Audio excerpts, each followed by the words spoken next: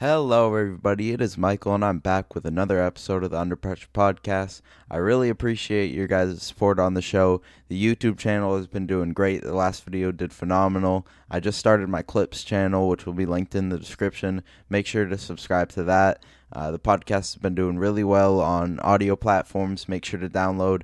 I got it on Spotify. If you're on Apple Podcasts, leave it a 5-star. It's on a bunch of platforms, so really appreciate your support. I got a ton of stuff to talk about today. We got some games to talk about. We got some future series to talk about, and also some scouting reports on 6 upcoming prospects in the draft. So I hope you enjoy. Make sure to like the video if you're watching on YouTube. Make sure to subscribe to that Clips channel. Make sure to download them on audio platforms. It would really mean a lot to me. And yeah, let's get right into this. First of all, the first game I would like to talk about is the insane Mavericks versus Clippers game 4. This was one of the most fun games to watch in the entire bubble. Probably my favorite in the whole playoffs so far. Just a phenomenal game, a back and forth game. Great performance from both teams. Kawhi Leonard was fantastic this game. Lou Williams was huge off the bench, scoring a big 36. Reggie Jackson was really good, hitting 4 of his 7 threes. It was just a really, really, really fun game. Paul George had a really rough game, though.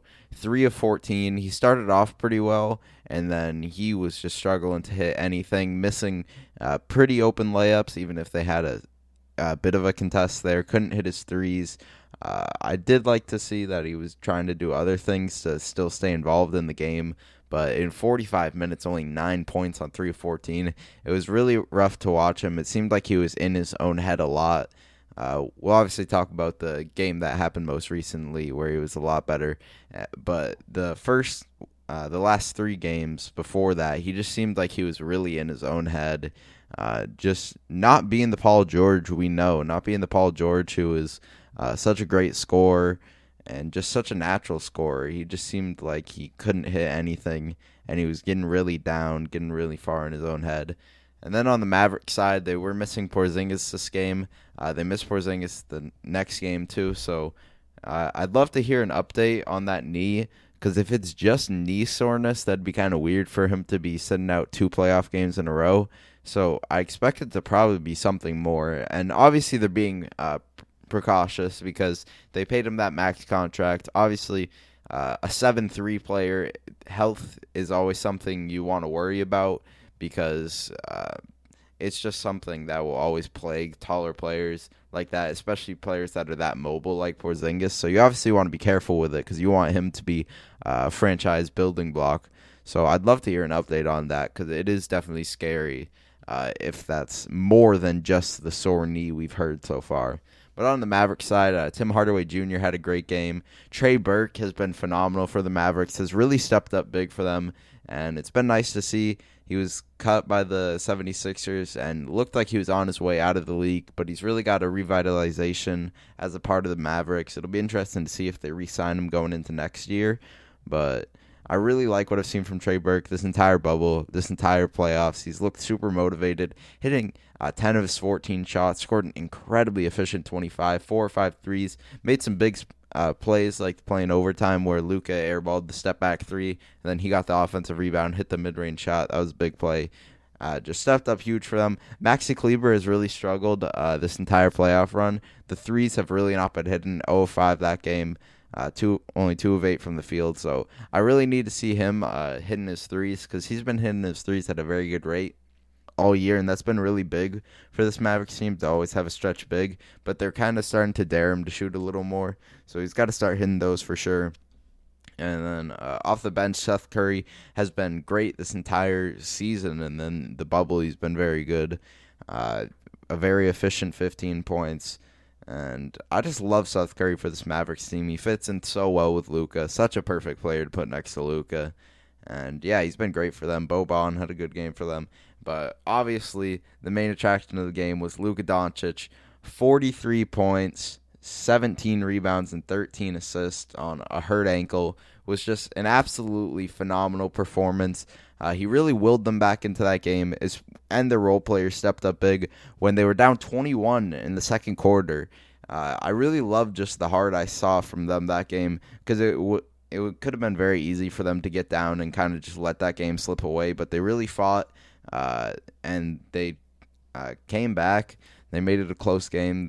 The game is a game of runs, especially with such an elite offense like the Mavericks. They can go on a run, and that 20-point deficit can be gone at any time. They got the momentum, but then Kawhi started showing up late. He was playing phenomenal and closing it out.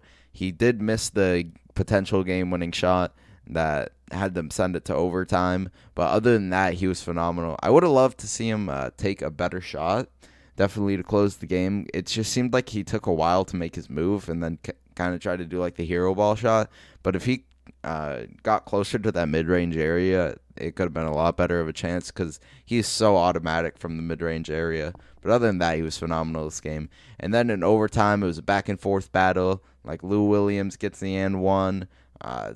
Luka makes the pass to the corner with one of his teammates, hits the three. Luka misses a step-back three. Trey Burke gets the rebound, hits the mid-range shot. Kawhi hits a mid-range shot. It was really just a back-and-forth battle. But obviously the shot that felt like heard around the world was to close the game. Luka gets the ball. They get the switch on him with Reggie Jackson, which is obviously the switch they want. A lot smaller of a defender. He hits that insane step-back three. As a huge Luka fan, wearing my Luka jersey, I was going absolutely insane. It was just such an exciting moment to see such a young player have a dominant performance and then on a weak ankle, and then cap it off with that huge step-back three. That was so exciting to see. And it really showed one of the big issues that I've had with this Clippers team the entire playoffs so far, is that they are very willing to switch. Even a guy like Kawhi Leonard, who, especially when he's focused, is like the best defender in the entire league, will switch so easily against this team. And I guess that's their game plan, just to keep switching, especially when they're running more of small ball, which they've been running a lot.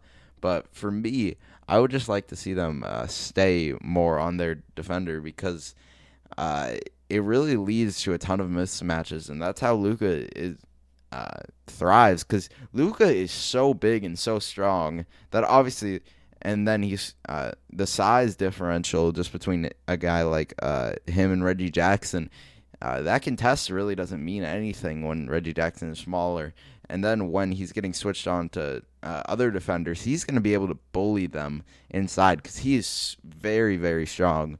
That's something that goes super under the radar about his game, is his strength. Very, very strong player. And it was just really exciting to see him hit such a big shot, play phenomenal throughout the game. But I'd love to see the Clippers really just fight over that screen more. It's easier said than done, obviously, and that's the game plan they obviously want. Doc Rivers was fine with that, clearly. But I'd like to see guys like Paul George and Kawhi Leonard especially not switch so easily, because Luka was destroying them. And even when they were switching, Luka just pushes people out of the way, especially when driving to the basket. Phenomenal at driving to the basket. So crafty. His footwork is absolutely incredible. His body control, so smooth. Like, he had that 1 Euro step around Paul George. Such a clean move. And then he just bumps off people and is able to get shots. He had that like up and under where he got the and one on Ivica Zubac. It was just a really impressive performance from Luka. And it's like, we obviously know about Luka. Luka's one of the best players in the entire league. But it just really capped off such a phenomenal performance. It was really exciting to watch. And it was really exciting to see the role players step up like they have all year. We just got some breaking news from Shams. The Pacers have fired their coach, Nate McMillan.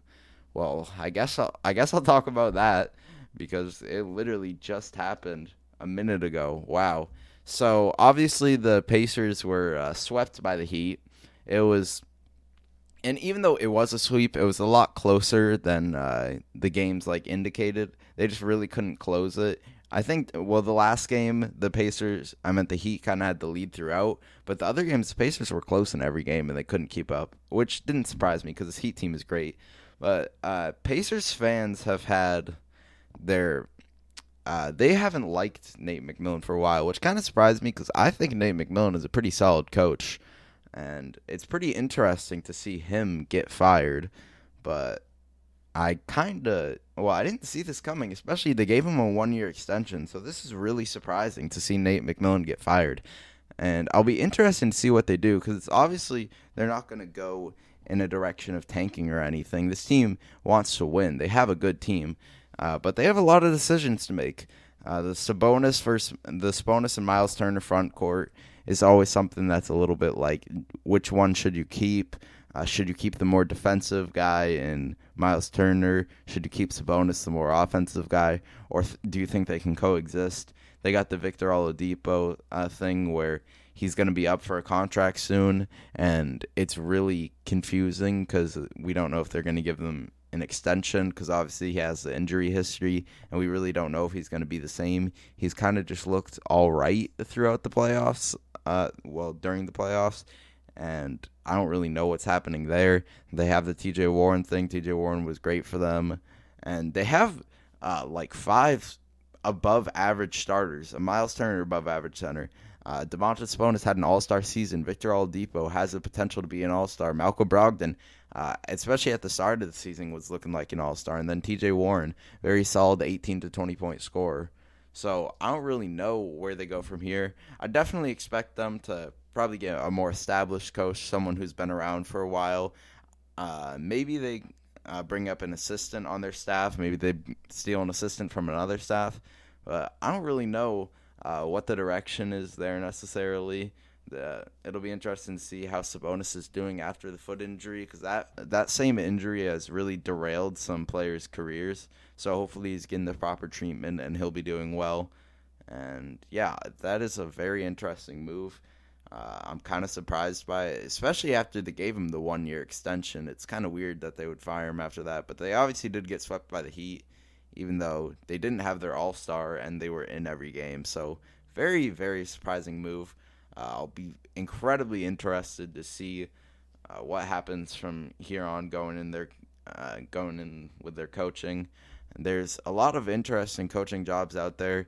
You got the Nets because I don't expect them to retain Jacque Vaughn. You got the Bulls, very interesting because this team has a lot of talent, and a big reason why I don't think that talent has been working out well is because of their coach, Jim Boylan. You got the Pelicans, which is obviously a very, very intriguing job for a ton of people because they got so much talent. They got Zion, Lonzo, Brandon Ingram. They got a ton of young talent, and they got some old veterans who can help that team win right now. So a lot of very interesting things have been happening. We got some very interesting coaching jobs out there. This will be a very interesting offseason. Obviously, it's a bit of an unorthodox offseason with everything going on, with us not knowing about the cap. There's so many interesting things that can happen. And moving on, I actually want to talk about the Nets' future and what's going to happen in the near future for them because they have been officially swept by the Raptors. Not much of a surprise there at all. The Raptors are a great team. But this is really, really interesting thinking about the Nets' future. There's been rumors that they're very, very interested in Greg Popovich. And while obviously that's like exciting on paper, and it would be super cool to see Greg Popovich with Kevin Durant and Kyrie, I do not expect that to happen at all. I don't think any team could pry him away from San Antonio. It just makes sense for this point in his career for him to either retire as the coach of the San Antonio Spurs or coach maybe a year or two more and then retire. So I don't expect that to happen, but I do expect them to hire a new coach, and that is going to be very interesting to see who they hire. They have guys like Tyronn Lue out there who has a relationship with Kyrie, obviously. I don't know how that relationship is. And then you got some assistants that are looking to move up into the head coaching world. But I do expect them to hire more of an established guy, a guy who's been around for a while. And I don't really know exactly who that guy is. They could hire Jason Kidd. I wouldn't really like that. I would kind of like them to hire more of a player's coach, especially with Kyrie and Kevin Durant, just because you never really know necessarily what's going to happen with them. So I'd like to see them hire more of a player's coach. And I think it probably makes sense for them to hire Ty Lue, just depending on his relationship with Kyrie, because I don't really know how that is, especially because Kyrie wanted to leave Cleveland. So they got a very interesting future ahead of them for sure. With the uncertainty of how Kevin Durant's going to come back from his injury, with the uncertainty of Kyrie Irving's health as he's been injured quite a lot recently, with what are they going to do with guys like Spencer Dinwiddie and guys like Karis LeVert? Are they going to keep Spencer Dinwiddie and Karis LeVert just for like insurance, just in case those guys aren't what we expect them to be? Are they going to try and trade for a third star? Are they going to try and trade those two guys for a third star? Are they going to just try and trade Karis LeVert for some like role players, for some 3-and-D players? They obviously have Joe Harris as a free agent. That'll be a big re-signing for them that they need to do because he's such a good shooter and solid enough defensively.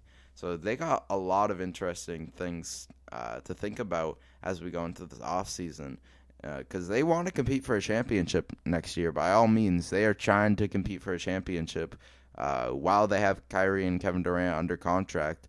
And those players are both aging, especially Kevin Durant, coming off a big Achilles injury.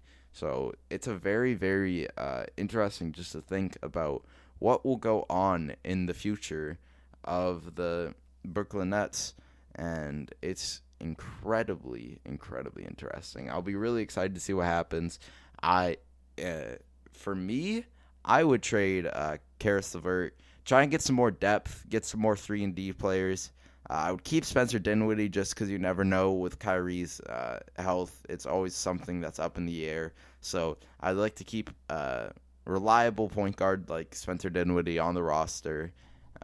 I don't know what they're going to do. I think they're probably going to try and trade for the third star, but I would much rather have them go the kind of Lakers route that they were in the same predicament last year where it's like, do we get a third star and kind of salvage the depth, or do we get role players and keep the depth?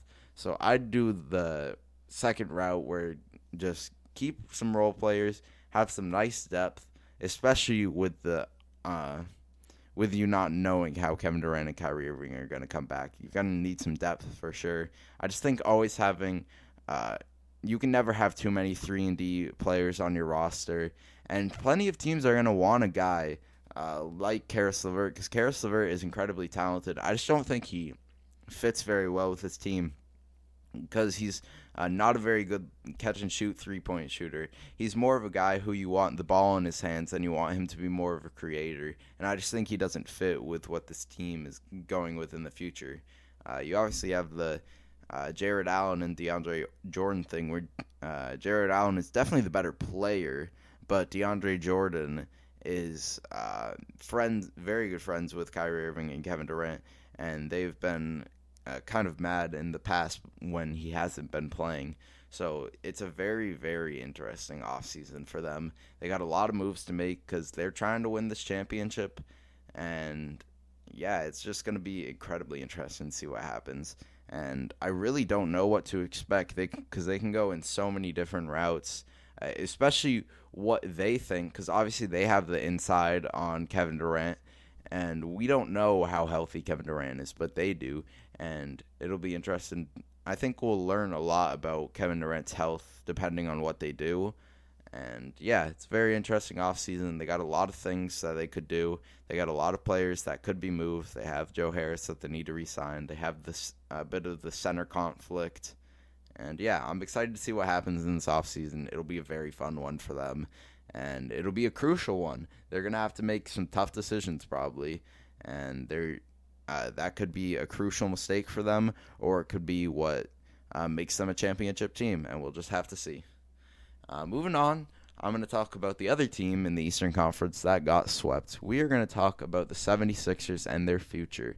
They fired coach Brett Brown, and it'll be very interesting to see what they go with the coach there. Because I think Brett Brown, even though he's definitely not a good coach by any means, I think he'd be way better as an assistant.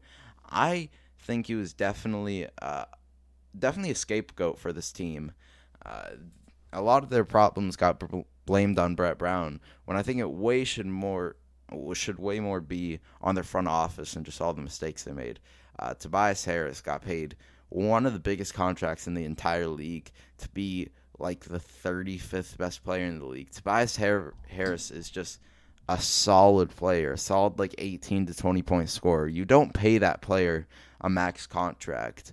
He's on like around the same level as like Karis LeVert, and Karis LeVert is on like a $17 million a year contract. You don't pay Tobias Harris a max contract. Al Horford is a center, especially in the modern NBA. If this was early 2000s, you could definitely get away with Al Horford being a power forward. But in the modern NBA, where the direction that we're going in is all about versatility, athleticism, shooting, Al Horford is a center in the modern NBA. The spacing whenever those two play, whenever Joel Embiid and Al Horford play, is absolutely terrible because they're both like trying to post up, and you don't want Al Horford just sitting at the three-point line because that ruins all his value. His value is as a pick-and-pop player, but usually in the mid-range. He'll occasionally step out to three. You want him to post up. You want him to be at the elbow because he's a very intelligent player, very good passer at the elbow. And then you want him on defense, guarding centers, because he'll do a great job at that. And it just seems, well, it doesn't seem like they've just made so many mistakes. They traded Mikal Bridges. They got Zaire Smith in return. I haven't seen Zaire Smith in forever. He doesn't play. Mikal Bridges would have been so perfect. And they traded Dario Saric. Would have been a perfect player next to Ben Simmons, Joel Embiid. They let go of J.J. Redick. They let go of Robert Covington. Robert Covington is literally playing that role for the Rockets, and he's playing it so perfectly. They just made so many mistakes and blew a great opportunity. And they have a lot of decisions to make as we're going into the future. Elton Brand has said they're not looking to trade Joel Embiid or Ben Simmons, and I don't think they will. But I think they're gonna have to make a decision between one of those two in the future, probably after next season, as long as things don't work out, which I don't expect them to. Not because these two necessarily can't work together. They're a bad fit under these circumstances for sure. But they'd be a decent fit under the circumstances if they had guys like J.J. Redick, if they had guys like Mikal Bridges, if they had guys like Robert Covington. They wouldn't be the perfect fit under any circumstances, but they'd be way better, and they could work out so much better if there was more spacing, if they could run the pick and roll more, if they could just have shooters on the wing. They could have 3-and-D players. And they let go of all those players that would fit perfectly. Because Elton Brand, who is a terrible GM, values name value and just pure raw talent way more than fit. And sometimes fit can, just talent can overvalue fit. But when this team fits so terribly, just having players who on the surface are definitely not nearly as talented, but would fit better, would be so much better for this team. And they just messed up a lot. They made a huge mistake. They let go of so many players that would have been perfect next to Joel Embiid and Ben Simmons.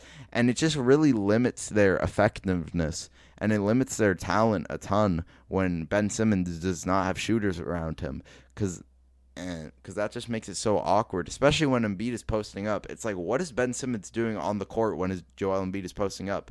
And with a new coach, maybe they'll have him do more things like Draymond Green, where he's like setting off-ball screens and stuff. I'd definitely love to see Ben Simmons used more as a screener, because that could create a ton of mismatches with him being so big and him having so much size.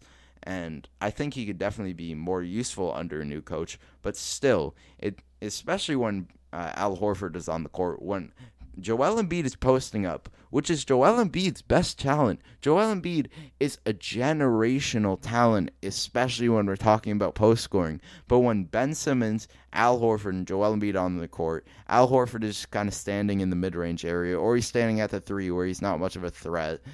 Ben Simmons is just kind of standing at the dunker spot. And it's like, what are you guys doing? Tobias Harris is a player who can shoot, but thrives more in the mid-range. They have a lot of players on their team that can shoot, but the biggest issue with this team is they don't have many shooters. They have Shake Milton, who is a shooter. They have Furkan Korkmaz, shooter. Alec Burks even, shooter.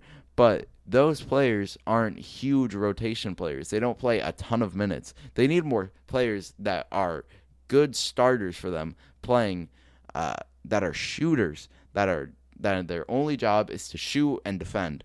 They had guys like J.J. Redick, only job is to shoot. Robert Covington. I've never seen Robert Covington create a shot, but you know what he does great? He plays phenomenal defense, and he shoots the ball very well.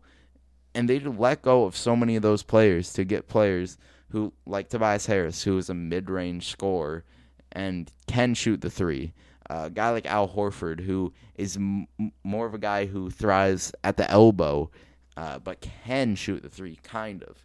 And yeah, this team has so many bad contracts. The cap space is absolutely terrible with them. They have 4 basically max contract players with only 2 of them being worth that contract. And it's just terrible to see. I don't expect them to trade Ben Simmons or Joel Embiid this year. I expect one of them to be gone next year. They're going to try and move Al Horford, but I don't know anybody who's taken on that contract. I think only 2 years are fully guaranteed, but even those 2 years, it's like, man, you do not want to take on that contract because he's already like 35, 36 and is getting paid so much money. I know the last year has some like weird guarantees, so I don't think he'll be getting paid that much in the last year when he's 38 years old, which is just terrible that they even signed him that long, and especially with such a bad fit. So they got a ton of decisions to make. I definitely expect them to try and make some big moves. I don't know how many of those big moves will actually go through. And yeah, we'll see what happens with the coach for them. We'll see what happens with the roster construction and what changes they make. And yeah, the 76ers' future is definitely up in the air. They got a weird future. Moving on, we're going to talk about Utah versus Denver. Now, this has been a very, very fun series. Been an incredible series to watch. Donovan Mitchell has really, really impressed me. Huge shout out to Donovan Mitchell. In this game that I'm talking about right here, put on an absolute show yet again. 51 points. Shot 55.6% from the field, 57% from 3. Got to the line 18 times, hit 17 of those. Closed out the game for them, was just phenomenal. Such a great performance from them. And a huge game that really basically solidified the win because unless they choke a 3-1 lead, which would be rough to watch, they got the series in the bag. And yeah, so impressed by Donovan Mitchell. He was getting his teammates involved too, got 7 assists. And he's just been playing a lot better than I expected. He's been really stepping up. He's played so phenomenal. Huge shout out to Donovan Mitchell. I was a guy who was pretty critical of him. Really wanted to see him expand his game more. And he's doing that. He's playing the best basketball of his career. He's looking like 2006 Dwayne Wade. Like, he is dominating. So impressed by Donovan Mitchell. What a performance by him. And yeah, he's been amazing. Mike Conley has been very good. Ever since he came back from having a kid, he's been phenomenal.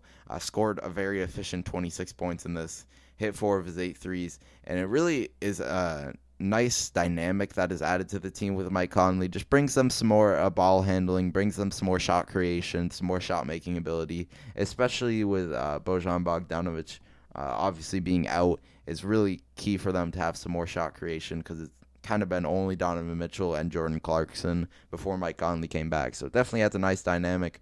Rudy Gobert has been great this series. Has been a lot more assertive on offense, which I really like to see because sometimes he can be just very passive on offense, but he's been very aggressive, playing pretty solid defense on Nikola Jokic, even though Nikola Jokic has still been playing very well. Jordan Clarkson has been very big for them off the bench in this game.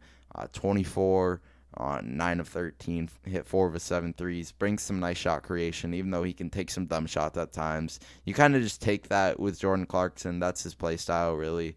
So he's been great for them off the bench. And yeah, this team has outperformed my expectations a ton. They just squeaked out this win, 129-127, but it was still an incredible performance because Jamal Murray, what a performance from him.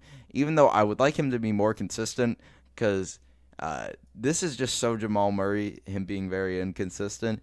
In the first game, he scores almost 50. He has 50 this game, had 41 the most recent game. But the other 2 games, he had like 12, which is just so Jamal Murray. But regardless, he put on a show, an incredible performance from him, hitting 9 of his 15 threes. He was hitting some incredibly tough step-back threes, and he was really trying to close that game for them. Obviously, they couldn't get the win, but he put on a show, performed amazing, and shout out to him, a great performance.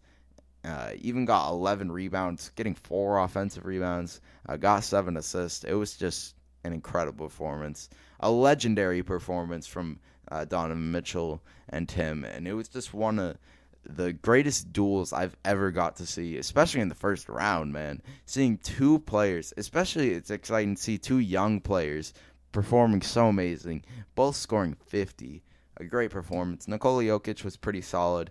Only hit 3 of his 10 threes. His three-point shot really comes and goes. It hasn't been consistent for some years now, but he still scored 29 on solid enough efficiency. Still facilitated well, doing Nikola Jokic type stuff.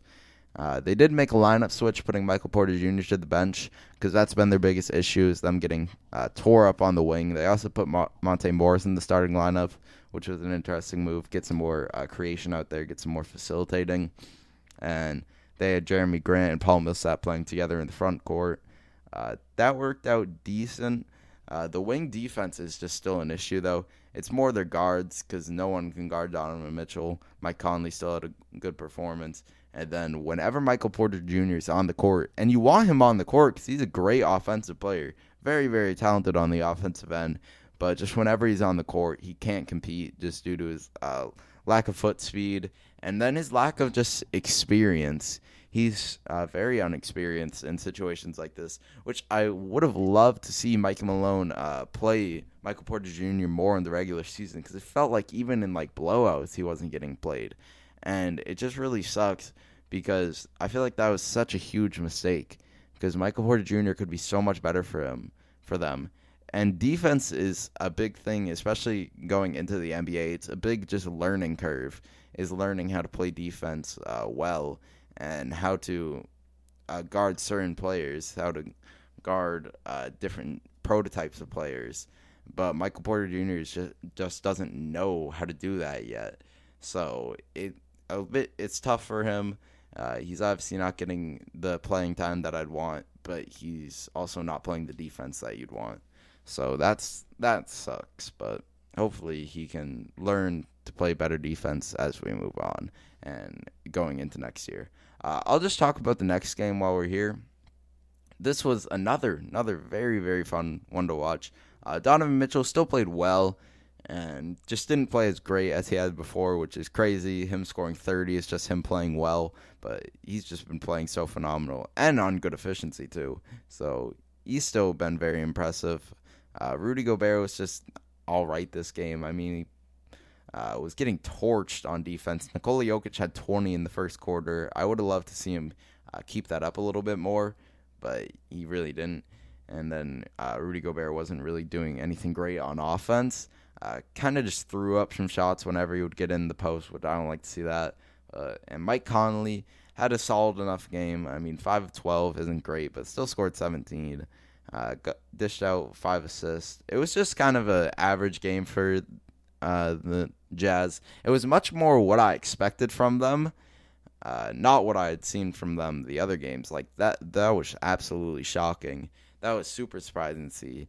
It was a lot more what I expected. Mike Conley to just be solid. Jordan Clarkson just had a solid game off the bench.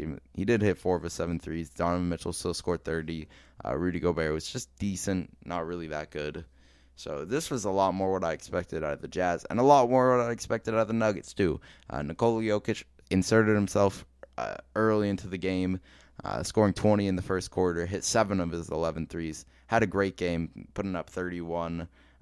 Jamal Murray, another phenomenal performance, 42 points, 4 of 8 from 3, shot 65% from the field, got 8 rebounds, got 8 assists, just played an amazing game, a very, very impressive performance, hit some huge shots that really swung the momentum and helped them win the game, and it was really, really exciting to see. Hit the dagger shot was hitting very, very tough mid-ranges, tough threes. What you'd want to see from Jamal Murray. You want to see him be just assertive and aggressive and be hitting his shots, because he's a player who, again, very, very inconsistent. But when he's on, and he played phenomenal. Another great performance from him. Michael Porter Jr. was very good off the bench. Hit 3 of his 7 threes, scored 15 in 33 minutes. And it was a lot more what I expected out of the series. The Nuggets played a very good game. And even though they were down 3-1, this can still be a close series. The Nuggets can still make this a series. And they can push this to 7 games. I don't know if they're going to win. I'd like to see them still play better wing defense. I did like what I saw from PJ Dozier. Even though he only scored 3 points, he played some great defense off the bench. And that's something that's very big for them. As the biggest thing they're losing in Will Barton and Gary Harris is just their wing defense, and then the lack of experience too, having guys like Michael Porter Jr. play a lot more. So that's a bit of a tough thing for them as they're moving on in the series. Just how do they try and defend Donovan Mitchell? How do they try and contain him as well as they can? Because they really don't have much wing defense at all. Like, Jeremy Grant is a good defender, but he's too slow. Even though he's pretty agile for a 4, Donovan Mitchell would torch him. Jamal Murray just isn't a very good defender. Monte Morris isn't a very good defender. Torrey Craig is basically their only defender. And then PJ Dozier when he plays. So hopefully they can just be very efficient like they were on offense. They hit 45% of their threes, which if they keep hitting their threes well and then just trying their best to do the best they can to contain Donovan Mitchell. Because even sometimes they're playing good defense, even though their wing defense overall isn't good. Sometimes they'll play good defense, and then he's just hitting tough shots, which you really just can't do anything about that. And he's just has his confidence through the roof. But hopefully they can push this to 7 games. Hopefully they can come back, look more like themselves. And I like a lot what I saw from them. They performed very well in this game. Moving on, we're going to talk about Thunder versus Rockets. Now, this was a battle. These last 2 games have been very close. It's back to a 2-2 series now. They're on an even playing field. They'll be playing today. That'll be a huge game. They're still missing Russell Westbrook, which is tough for the Rockets. Very, very tough for them. And the big issue with the Rockets is, again, they live by the 3 and die by the 3. It's been talked about so much.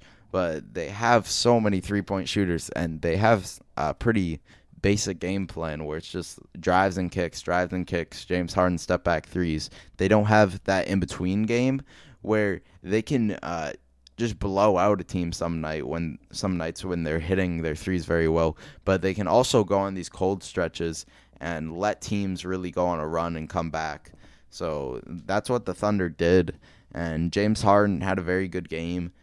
But didn't get much help. Eric Gordon finally had a good game. He's been struggling a lot.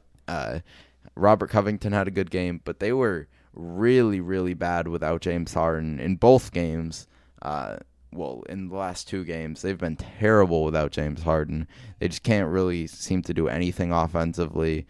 Jeff Green played more like normal Jeff Green, not the Jeff Green we've seen in the playoffs. This Thunder team is really competing. They're playing Steven Adams a lot less and playing a lot more Danilo Gallinari at the 5, which is very, very exciting to see. It's what I wanted to see this whole this whole series, just because it matches up so much better. Because Steven Adams doesn't really expose the Rockets' weakness, because the Rockets' weakness is already obviously size and interior defense. But while Steven Adams is a very solid player, he's a very good player, his offensive rebounding isn't great, and then he's not a post threat, so it doesn't really expose the Rockets' issues, and they don't match up great with them. But when they have Danilo Gallinari out there, they can have this floor spread a lot more, have Chris Paul kill it in the mid-range. Chris Paul was phenomenal this game, closed out the game, hit a bunch of huge mid-range shots, hit a shot over James Harden. Dennis Schroeder has been phenomenal this whole playoff series. Shot 10 of 16, shot 4 of 7 from 3, hit some big shots too. Shai Gilgeous-Alexander didn't have his best game, but overall he's played pretty well. Got 12 rebounds, got 6 assists, scored 18 on 17 shots, but Danilo Gallinari didn't have a very good game, but I still do like to see him playing center more. It just matches up so much better. It fits way better. And then Luguentz Dort, even though Luguentz Dort, very inconsistent shooter, and that's his biggest issue, phenomenal defender, incredibly strong. And even though James Harden had a great performance, James Harden scored 32, shot 11 of 15, shot 6 of 15 from shot 11 of 25, shot 6 of 15 from 3. Whenever Luguentz Dort is out there, he's playing as good of defense as you can on James Harden. There's certain players where no matter how good of defense you play, they're just going to do their thing and they're going to score no matter what. But Luguentz Dort, very, very impressive out there, playing great defense on James Harden, the best defense you can. And he just really puts all his energy out there, plays his heart out, and it's exciting to see a player really step up and play as good a defense as they can on one of the greatest offensive players of all time in James Harden. And it's a huge X factor that he's back. He had an injury for a bit, and I think that was a huge thing that went under the radar for why the Rockets were struggling. It's just that they didn't have Luguentz Dort. And even though it's like, oh, he's an undrafted free agent, he isn't a great shooter, he's not a great offensive player, his defense is phenomenal. He'll be a future all-defensive guy for sure.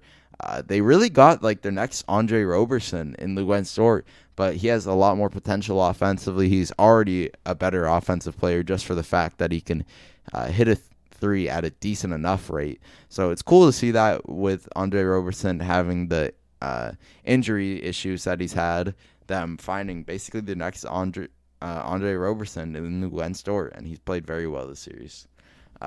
Lastly, about the games we're going to talk about, I'm going to talk about the most recent game, Mavs versus Clippers. Now, this one will be a lot shorter of a discussion just because the Clippers absolutely dominated this game.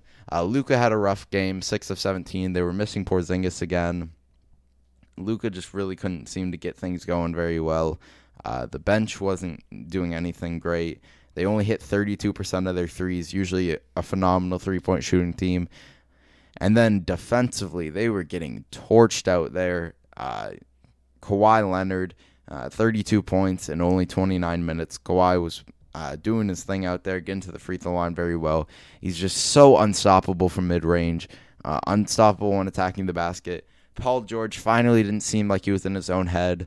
After the game, in his post-game interview, he was talking about how he went to a sports psychiatrist, and that seemed to help him a lot because he just seemed a lot more confident out there. He was being aggressive from the jump, getting to the basket, hitting his threes, 4 of 8, and just looking like the Paul George I expected to see.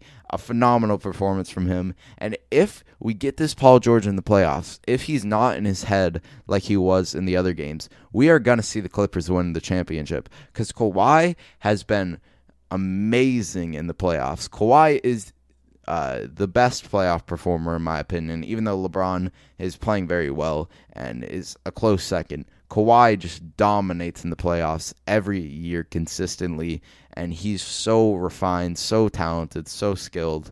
And if we get this Paul George, if we get Marcus Morris hitting his threes at a good rate, if we get Landry Shamet playing well, they obviously have Lou Williams, great offensive player. They got Montrezl Harrell, phenomenal in the pick and roll, great energy player.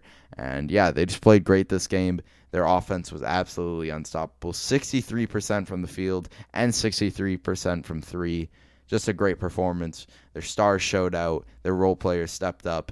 And yeah, it was a rough game to watch for Dallas. They really need Kristaps. Hopefully he's back in Game 6. Hopefully this can be pushed to a Game 7 because that would be so exciting. But if we get this Paul George, this Clippers team can be a championship team and would be my pick. I'm going to take a break, and I'll be right back. We're going to be previewing some future series and then doing the 6 scouting reports. Okay, everybody, I am back and here to talk about some future series. We obviously got Magic versus Bucks today. I'm just going to assume that series over. It's 3-1. Bucks have been dominating. So we're going to be previewing first Bucks versus Heat. Now, this is an absolutely fascinating series for me. The Heat in the regular season performed very, very well against the Bucks. Bam Adebayo was a perfect matchup for Giannis, played as good of defense as you could on him. And yeah, this is very, very interesting because these two teams contrast a lot. The Bucks are one of the best interior defenses in the league, but they also give up some of the most open threes in the entire league. The Heat are a phenomenal three-point shooting team. They got guys like Duncan Robinson, one of the best three-point shooters in the league. Goran Dragic, very good three-point shooter. Tyler Hero, very good three-point shooter. And it's just very, very interesting because the Heat, especially with the acquisitions they made at the trade deadline, have so many guys to throw at Giannis. They have Jay Crowder. They have Andre Iguodala. They have Bam, who played such good defense. And then they also have those guys, other than Bam, could also be guys that are on Chris Middleton. You could put Jimmy Butler on Chris Middleton. The defense that the Heat have matches up so well with the Bucks. And I think this Heat team are going to give the Bucks a ton of problems. As long as they're hitting their threes, the defensive scheme will work amazing. I think Eric Spoelstra is definitely a better coach than Mike Budenholzer. I think Eric Spoelstra is a phenomenal coach, and he's going to do an amazing job game planning against this team. Tyler Hero has been very, very good in the playoffs. Duncan Robinson has been great in the playoffs. Jimmy Butler has been performing very well. And this whole team is rolling. They have the momentum. They have the confidence. They beat this team multiple times in the regular season, so it's not like they're at all scared that they're going to lose this. And I personally think I have Heat in 7. Now, this is a bit of a bold prediction, even though a lot of people think the Heat could definitely give the Bucks problems. I just think the Bucks' lack of late game offense, especially with the matchups that the Heat can throw at them, is going to detriment them a ton. I think Jimmy Butler is going to close out games for this Heat team. I just think they have all the right things going for them. I think they match up so perfectly, and yeah, I got Heat in 7. It's going to be a tough series. I don't expect either team to dominate by any means. I expect every single game to be close, but I think Bam is going to play his heart out, play phenomenal defense on Giannis. I think guys like Tyler Hero, Duncan Robinson, Goran Dragic are going to be hitting their threes, and I think Chris Middleton is going to struggle because he hasn't really looked like himself much in the playoffs. He only had one pretty good game where he scored, and that was he scored 18 in the fourth quarter. So I just think this Heat team matches up the best that any team in the entire league matches up to the Bucks, especially with Bam, man. Bam is going to play phenomenal defense on Giannis, and he's going to struggle. He's obviously going to be good because it's Giannis, but the schemes that they're going to throw at the Bucks, the weird zones that Eric Spoelstra runs, the rotations, the depth that they have, the shooting that they have, I just think it overpowers this Bucks team. And I think this Heat team is going to win. It's going to be a phenomenal series, and I'm so excited to watch it. I really hope the Bucks don't extend the series, just end the series, and yeah, it's going to be a great series. Bucks versus Heat is going to be so much fun to watch, and yeah, I have the Heat upsetting the Bucks, and that'll be a very, very interesting thing if it does happen. So we're going to hear a ton of discussions about Giannis. They're going to have to make some roster changes. They're going to have to reconstruct that roster if they lose. So I'm really excited. I want the Heat to win because I just think an upset like that would be so exciting to watch. It would just be so much fun, especially to see a team that is led by Jimmy Butler, who was so criticized for years because of his locker room issues. But now he's really led this Heat team. They've looked phenomenal, and it'd be cool to see a young team like this, but a team who also has depth. They have a lot of guys on this roster I really like. I really like Goran Dragic. I love Bam Adebayo. Love Tyler Hero. And yeah, I have this Heat team winning. It's going to be a hell of a series.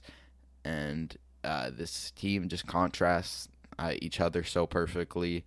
It just makes such a beautiful matchup. And I think the big difference in the series is going to be the Bucks' lack of late game offense, the Heat's depth, the Heat's matchups, and then how Eric Spoelstra is a better coach than Mike Budenholzer. I think he's going to throw out so many creative zones. I think he's going to have the offense running well, and I think Giannis is going to be in a world of problems just due to all the things that the Heat can throw at him. Previewing another series, another fascinating series in the Eastern Conference. This series is going to be so exciting. It's actually starting tomorrow. Well, it should be starting tomorrow. There's been some discussion that they're going to boycott the game due to the shooting of Jacob Blake. Prayers up to Jacob Blake and his family. I hope he's doing well. He did survive, so hopefully he's doing well in the hospital and he can recover. So they may boycott the game just to raise some awareness for that. So it'll be interesting to see what happens there. They had a meeting with between the two teams discussing what they're going to do. They're expected to meet again tonight. So I'm very interested to see what happens there. It'll be interesting to see if they boycott it because they have guys like Jaylen Brown on the Celtics who's been incredibly vocal. Fred VanVleet has been very vocal. The whole Raptors team with all the statements they made, like having the bus painted with the Black Lives Matter on it. So it's going to be interesting to see what happens there. It'll be very weird to see a playoff game boycotted. I don't know what the NBA would do, but if this game happens on Thursday, it's going to be a very interesting one. Every game between these two teams are going to be incredibly interesting. I have this series going to 7, and honestly, this is by far the toughest series to pick. I'm a Celtics fan, and this Raptors team will give the Celtics a lot of problems, and I think the Celtics will also give the Raptors a lot of problems. First, I want to just talk about the Raptors' defense. The Raptors' defense is so impressive. Marc Gasol, even at his age, is still a great defender, one of the smartest players in the entire league. Serge Ibaka, great defender. Pascal Siakam will do a great job on whoever he's on. I expect him to probably be on Jason Tatum and vice versa. Norman Powell is a good defender. Fred VanVleet, even though he's undersized, is chippy. Kyle Lowry is great on defense. This team has so many great defenders. Nick Nurse is a phenomenal defensive coach, and that's going to be the biggest thing, in my opinion, that will help them push this series to 7, because this offense with the Raptors does worry me a little bit, especially the half-court offense. Sometimes they can just struggle to create their shot. Pascal is a very good player, but has had some inconsistencies. Hasn't looked great so far in the playoffs, but Fred VanVleet has looked great. He stepped up huge. Kyle Lowry's been playing very well. He has an ankle injury, but he's expected to be back, so hopefully he is, because that just makes the series even better. And they got OG Anunoby, phenomenal defender, has improved a lot on his offensive game. His three-point shooting has taken a big step, and they have a lot of depth. They have so much depth. They have phenomenal coaching, and they're very versatile, both on offense and in defense. They can go with a bunch of different things. And then with Nick Nurse at the helm, I think that helps them a ton. But on the Celtics side, the Celtics are really rolling. Jaylen Brown has been playing phenomenal basketball. Jason Tatum, other than one game in the playoffs, has been playing great. His defense has been incredible. I think he's going to do a great job at stopping Pascal Siakam, because Jason Tatum's defense is incredibly underrated. He's a near all defensive type level on defense. He's been playing great defense, especially in this Sixers series. He's very locked in. I think he's going to do as good of a job as he can on stopping Pascal Siakam. And with Pascal Siakam not really having a rhythm and struggling a bit, I think it's going to be a great matchup. Jaylen Brown, I don't know who they're going to put him on. I expect him to be on one of the guards probably. And then they'll put Marcus Smart on the other guard. And then they'll hide Kemba Walker on OG, because even though OG is improving offensively, I don't expect him to create a shot. It's not like he's going to be posting up on Kemba, and then obviously Daniel Tice will be on either one of the centers they're playing, and I think that'll be a good enough matchup because he has both the foot speed, and neither of them are gonna dominate in the post like Joel Embiid was. So I think just matchup to matchup, especially in the starting lineup, these teams match up very well both to each other. And then the big difference in this series is the depth for me. The Celtics' depth worries me a lot. Guys like Grant Williams, even though he's showing signs, he's been playing well in the playoffs, scare me. Guys like Robert Williams have a lot of talent, but is still very raw as far as his IQ and his awareness. And then guys like Enes Kanter will get destroyed in the pick and roll. And it's a it's just such a fascinating series. I've gone so much back and forth on this in my head. Like, how do I choose who's going to win? Because, like, as a Celtics fan, obviously I want to see the Celtics win. And I think they're going to win.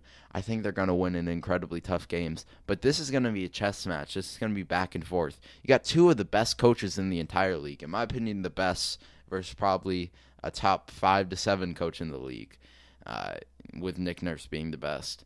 And then you got two stars, Jason Tatum and Pascal Siakam, who have been compared a ton and who I think are pretty close to each other in rankings. You got guys, Kemba Walker and Kyle Lowry, very close to each other in rankings. You got Fred VanVleet, who's been phenomenal in the playoffs. You got Jaylen Brown, who's been very good in the playoffs. You got the Raptors' depth versus the Celtics' star power. And with Gordon Hayward being out, I think that really hurts the Celtics for sure. But I think the thing that pushes the Celtics team over the hump versus the Raptors is their late game offense. I trust Jason Tatum over anyone on the Raptors to create a shot late in game. I trust Kemba Walker over anyone in the Raptors to create a shot late in game. But no matter what, I don't expect either of these teams, unless there's some major injury, I don't expect either of these teams to go out sorry. This is going to be a war. This is going to be a battle. It's going to be a chess match, back and forth, and it's going to be a hell of a series. I'm very, very excited to watch this one, and it's going to be amazing, especially as a Celtics fan. It's probably going to give me a heart attack like 30 times because I have no clue what's happening, but I'm also just excited to watch it. Just as a basketball fan, it's super fun to see a series like this happening, and I'm really, really excited for this one.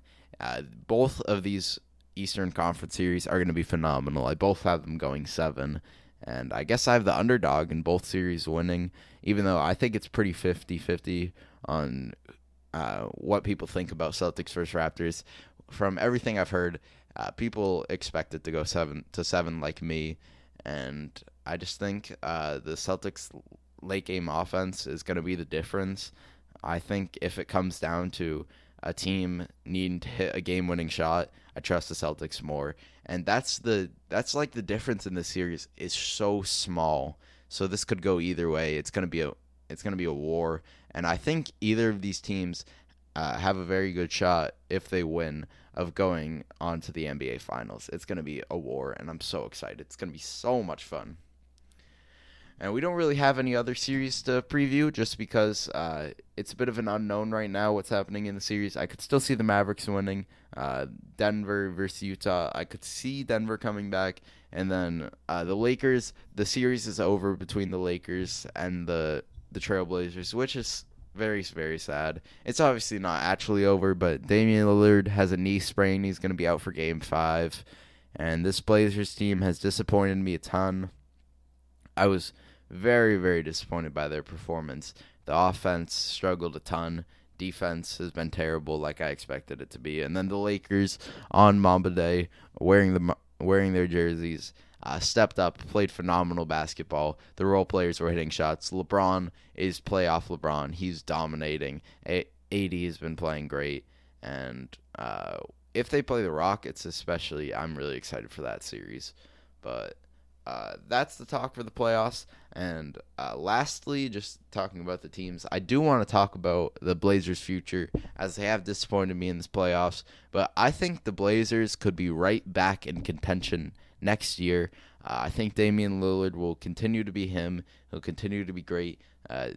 CJ will continue to be one of the better non-all-stars in the whole league. Yusuf Nurkic will be a lot better. His conditioning will be way better as he's 100% healthy, back in basketball shape, because obviously he missed so much time, and even though that gave him more time to recover, it also meant he was way out of shape for basketball.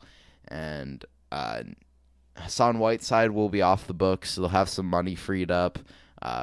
Rodney Hood should be back from his Achilles injury.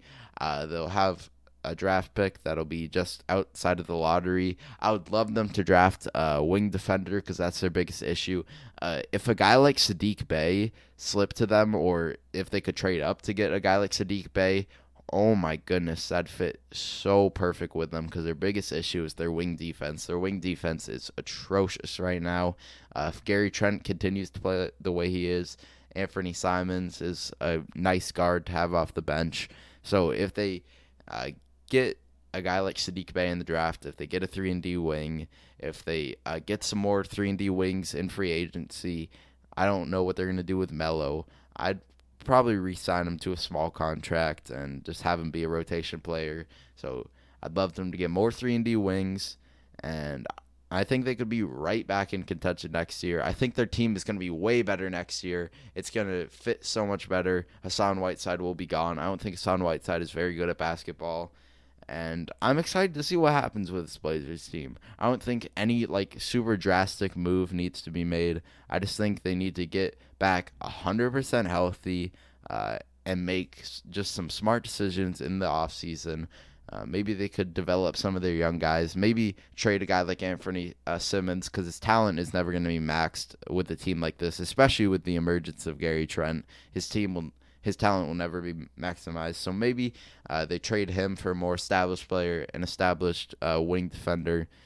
So I'd love them to try and get a guy like Jeremy Grant. A guy like Jeremy Grant would be a beautiful fit for them because he's a perfect 3-and-D wing. He would fit so phenomenally with them. So if they could get a guy like him, get a guy like Sadiq Bey in the draft, I think they could be right back in contention. If Damian Lillard continues to be him, continues to get better, I'd like to see him perform better in the playoffs as he's definitely had some struggles. But I think this Blazers team is good and will be a lot better next year. We'll be back to the normal, them being around the 3 to 6 seed range for sure.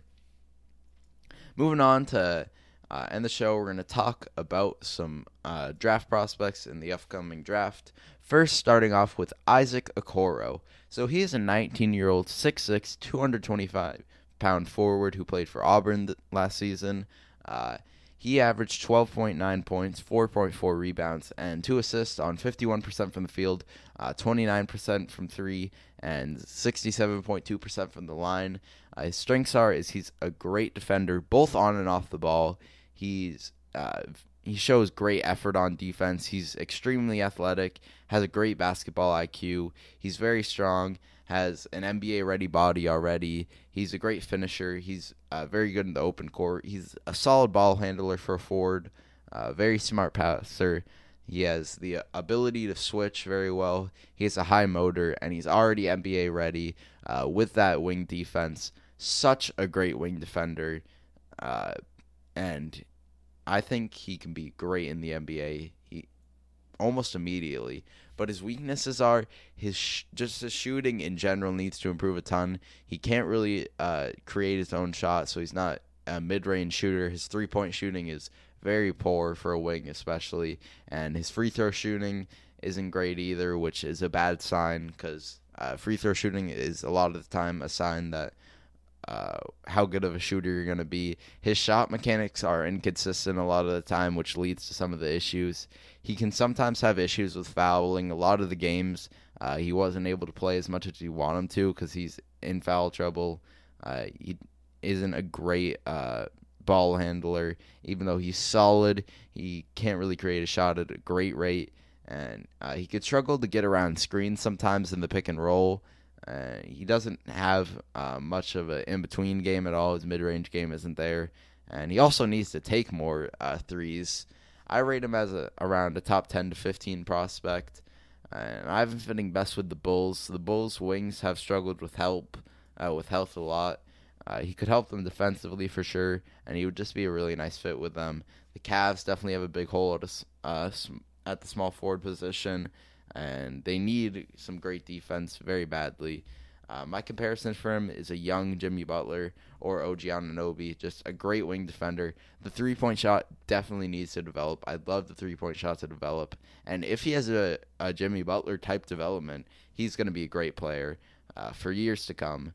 And I like Isaac Okoro a lot. Just need that three-point shot to come along. But everything else is very, very impressive, especially on the defensive end.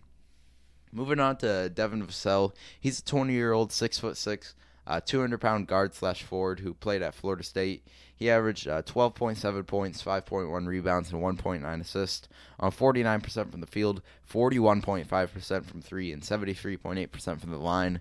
The strengths are that he's an elite three-point shooter. He has a very nice shot form. He's a good scorer off the dribble. He is a pretty solid ball handler. He has a good pull-up jump shot, very good mid-range shooter. He improved a lot from his first year. He just has a very smooth game, very natural scorer. He's great in the open court, very athletic. He's an explosive jumper. He has great length, an unselfish player, very high energy and high motor player, and he's a good individual and team defender, which shows his IQ is very high. His weaknesses, though, are that he could improve on his shot creation. Even though he's a solid ball handler, solid shot creator, it still could take a step and be better. He sometimes, not sometimes, he often gets blocked when he's driving. He gets blocked way too much when he's driving. He needs to take more contact on his drives and get to the free throw line more. That's a big issue. He really needs to get to the free throw line more. And that's an issue why he gets blocked a lot, is because he's trying to finesse around players a lot and not just going into players and getting to the free throw line. His left hand definitely could use improvement. Definitely could be a better ball handler and finisher with his left. He needs to put on some weight for sure, him being 6'6", but only 200 pounds. And then his skinny frame can sometimes lead to struggles on defense with more physical, larger players. And sometimes he can be a bit inconsistent. But I rate him as a top 7 to 15 prospect. He'd fit great with the Bulls. The Kings could definitely use him. They need help at the wing, especially with Bojan Bogdanovic being a free agent. And he would also fit great with a team like the Hawks. They could use more wings. You never could use too many wings in the modern NBA. They could use some more shooting, some more shot creation. And I really like Devin Vassell. I think he's going to be phenomenal in the NBA. I don't think he'll ever be really a all-star, but he'll be a very good role player. And my comparison is a player like Kelly Oubre or Will Barton, both very, very good role players. And I expect Devin Vassell to be a great role player. He reminds me a lot of Kelly Oubre just because he's a very athletic player, an explosive jumper, has a bit of a similar play style. And then Will Barton, again, a very finesse player like him, and then his three-point shot is very good. So I like Devin Vassell a lot, and I think he's going to be a great pick for whatever team gets him. My third scouting report, we're going to talk about Onyeka Okongwu. He's 19 years old. He's 6'9" and 245 pounds. He played forward/center at his time in USC. He averaged 16.2 points, 8.6 rebounds, and 1 assist on 61% from the field, 25% from three, and 72% from the line. My strengths are that he sets great screens. He rolls to the basket very well. Very good lob threat. He's a great rebounder, especially on the offensive end, which you love to see. I love players who are very good offensive rebounders. He has good form on his jump shot. He has stretch big potential. He has a very good post-up game. His footwork is very good, especially in the post. His face-up game is also good. He's an elite shot blocker. He's has very good length, and he's a very strong player. Very good build for how young he is. He's mobile, pretty light on his feet. He has good hands, especially in the pick and roll. Works very well in the pick and roll. He knows his role. He's a very smart player, and he's one of those players who does all the little things right, is incredibly efficient, and I love Onyeka Okongwu. He doesn't really have many weaknesses. his biggest weakness is his ball handling. Ball handling definitely needs to improve. His passing could also improve. I like having my bigs be able to pass a lot, and he can struggle with double teams due to his lack of passing ability. He still isn't very comfortable as a shooter. His mid-range shot is still developing. He only took 4 threes, and I would love to see him shoot more because he definitely has the potential to, but it's not something that's super. You can tell it's not something that's supernatural for him for sure. His lower body strength could improve, and then he could have a better hook shot, but still very, very well-rounded player. Onyeka Okongwu is phenomenal. I rate him as a top 3 prospect, top 3 to 5. I have him fitting best with the Timberwolves. They have a huge hole at the 4. He would be the perfect defensive player next to Cat. They need help defensively very badly. Their defense is terrible. And then the Warriors. I would love to see the Warriors trade down and get him. He would just fit their team perfectly. He fits that philosophy of a bit of small ball with him being only 6'9". He would also just make an immediate impact for them to win. I have him compared to Bam Adebayo. This comparison is nothing new, but I just think it fits very well, especially on the defensive end. I think the thing that sets them apart a bit is the ball handling and passing, but that is something that Bam didn't always show. So hopefully Onyeka Okongwu can develop that, and if he does, he'll be a phenomenal player. I have him as being one of the best players coming out of this whole draft. Moving on to the 4th scouting report, we got Nico Mannion. He's a 19-year-old, 6'3", 190-pound point guard out of Arizona. He averaged 14 points, 2.5 rebounds, and 5.3 assists on only 39% from the field, 32.7% from 3, and 79.7% from the line. His strengths are that he's a very smart player, good playmaker, good at playing both on and off the ball, which I like to see. He's a pretty good ball handler. He's very crafty, good scorer off the dribble. He has a great motor, great heart, very competitive player, very scrappy on defense, and he also has a solid shot mechanic. His weaknesses, though, he needs to put on size for sure. Only 190 pounds, definitely could put on size. He's not very athletic. He struggles to score in traffic due to that lack of size and that lack of athleticism. His outside shot is very inconsistent. He shows good effort on defense, but just due to his lack of athleticism and size, he can struggle at the next level due to that. He can struggle to get to the basket. He doesn't really have a great first step. His length is very poor.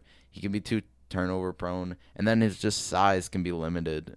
His ceiling can be limited due to his size and his athleticism for sure. I have him rated as a top 20 to 30 prospect. I have him fitting best with the Heat. He could be a good backup point guard depending on what happens with Goran Dragic. He could be a good third-string point guard if they keep him, and then be a good backup if he leaves. The Jazz, they definitely need a backup point guard. Emmanuel Mudiay is currently their backup point guard, and they also definitely could use more playmaking, shot creation. I have him compared to George Hill or Derek White. I just think he'll be a solid rotation guard in the league for years to come. Never will be a phenomenal player, but will be a pretty solid player in the league. Okay, in this scouting report, we have one of the toughest names to say for sure. I'll just spell it out. It's AleksaKusevski.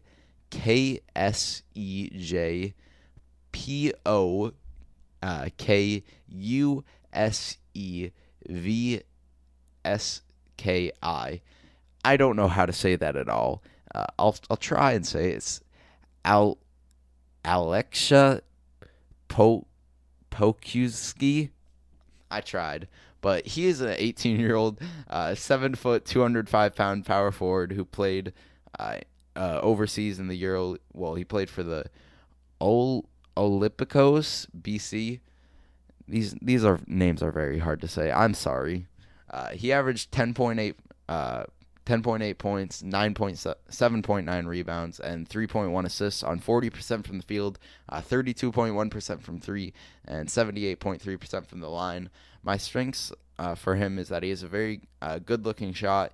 He's a phenomenal ball handler for his size, very, very good ball handler for his size. One of the youngest prospects going into this draft. He's a very good passer, incredibly smart player, good shot blocker, very solid team defender, good athlete. He's a very smart rebounder, good at boxing out. Knows all the fundamentals to rebounding for sure. He's good at moving off the ball. He's very good footwork. And for his size, he moves incredibly fluidly. And due to that size and that skill, very, very high ceiling for him for sure. His weaknesses, though, he needs to put on weight. He's not very good at finishing. He's not very strong, which makes it hard to finish for him. For sure, he can't really finish through contact at all. He can't defend in the post very well due to that lack of size. He isn't a very explosive athlete. His competition he played against is a bit questionable.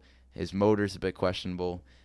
He doesn't really have much of a post game, and then his shot is very inconsistent. And just overall, his body is not NBA ready at all. The team he gets drafted to is going to need to be very patient with him because he needs to develop a more NBA body for sure. But I have him as a top 10 to 20 prospect, and I'm fitting best with the Celtics because they have they don't have a great big man, but they have multiple bigs that ahead of him that could just allow him to develop into an NBA body. The Bucks, he would be a perfect stretch big next to Giannis. Imagine if he develops an NBA body and is a good defender, he would be a phenomenal big man next to Giannis. And then the Raptors, they have a phenomenal player development staff. They have some players that could leave in free agency at the big man position, and he could reach his full potential with them. Now, the comparison, this one is really hard. I have a ceiling as Kristaps Porzingis, but I don't really know what he'll actually be in the league. He is, in my opinion, one of the highest ceilings in the entire draft, but one of the lowest floors as well, just due to the issues with his size for sure. That is something he needs to work on. He needs to get way stronger, and especially because he's a big man, and he could be like young Porzingis when Porzingis kind of struggled with size, but Porzingis was never this small. He is very, very frail, incredibly skinny, and needs to become way stronger. The last scouting report of the day is James Wiseman. He's a 19-year-old, 7'1", 240-pound center who played for Memphis. He averaged 19.7 points, 10.7 rebounds, and only 0.3 assists on 76.9% from the field and 70.4% from the free throw line, but he did play in an extremely limited amount of games. Very limited sample size from him. My strengths are that he is a great size, he's very athletic, great rebounder, good in transition, good screen center. He has a pretty solid shot form. He's a good rim protector, good finisher. He has a ton of potential. He is a solid enough handle for his size, and his mid-range shot is pretty decent. His weaknesses, he struggles with moving laterally. He could put on more weight. He can definitely have inconsistent motor and effort. He bites on fakes way too easily. He played in a very limited amount of time, like I said. His footwork isn't very good. He struggles to guard in space. His basketball IQ can definitely be put into question. He needs to improve in the post. His shot selection can be very bad at times. He settles for post fadeaways a lot, way too often. He really hasn't shown anything as a passer, which for me especially I need out of my big man. And he can cause poor spacing sometimes due to his lack of IQ and just his shot, because sometimes he just doesn't know where to stand, and then his shot isn't great yet. And his overall game is still very raw, and he just needs to develop his skill way more. I have him as a top 10 prospect. He would fit best with the Warriors because they have good playmakers around him, very good development staff that could work out some of the issues, and he would have a role to play immediately with their hole at center. And I think having a guy like Draymond Green who would be very assertive to him would help him a lot for sure. The center, the Wizards, their center position could use some work. And then he'd be great in the pick and roll with John Wall. He also wouldn't have a ton of pressure immediately just because Thomas Bryant is still is a pretty good center. And then my comparison is Hassan Whiteside, but he does have shooting potential.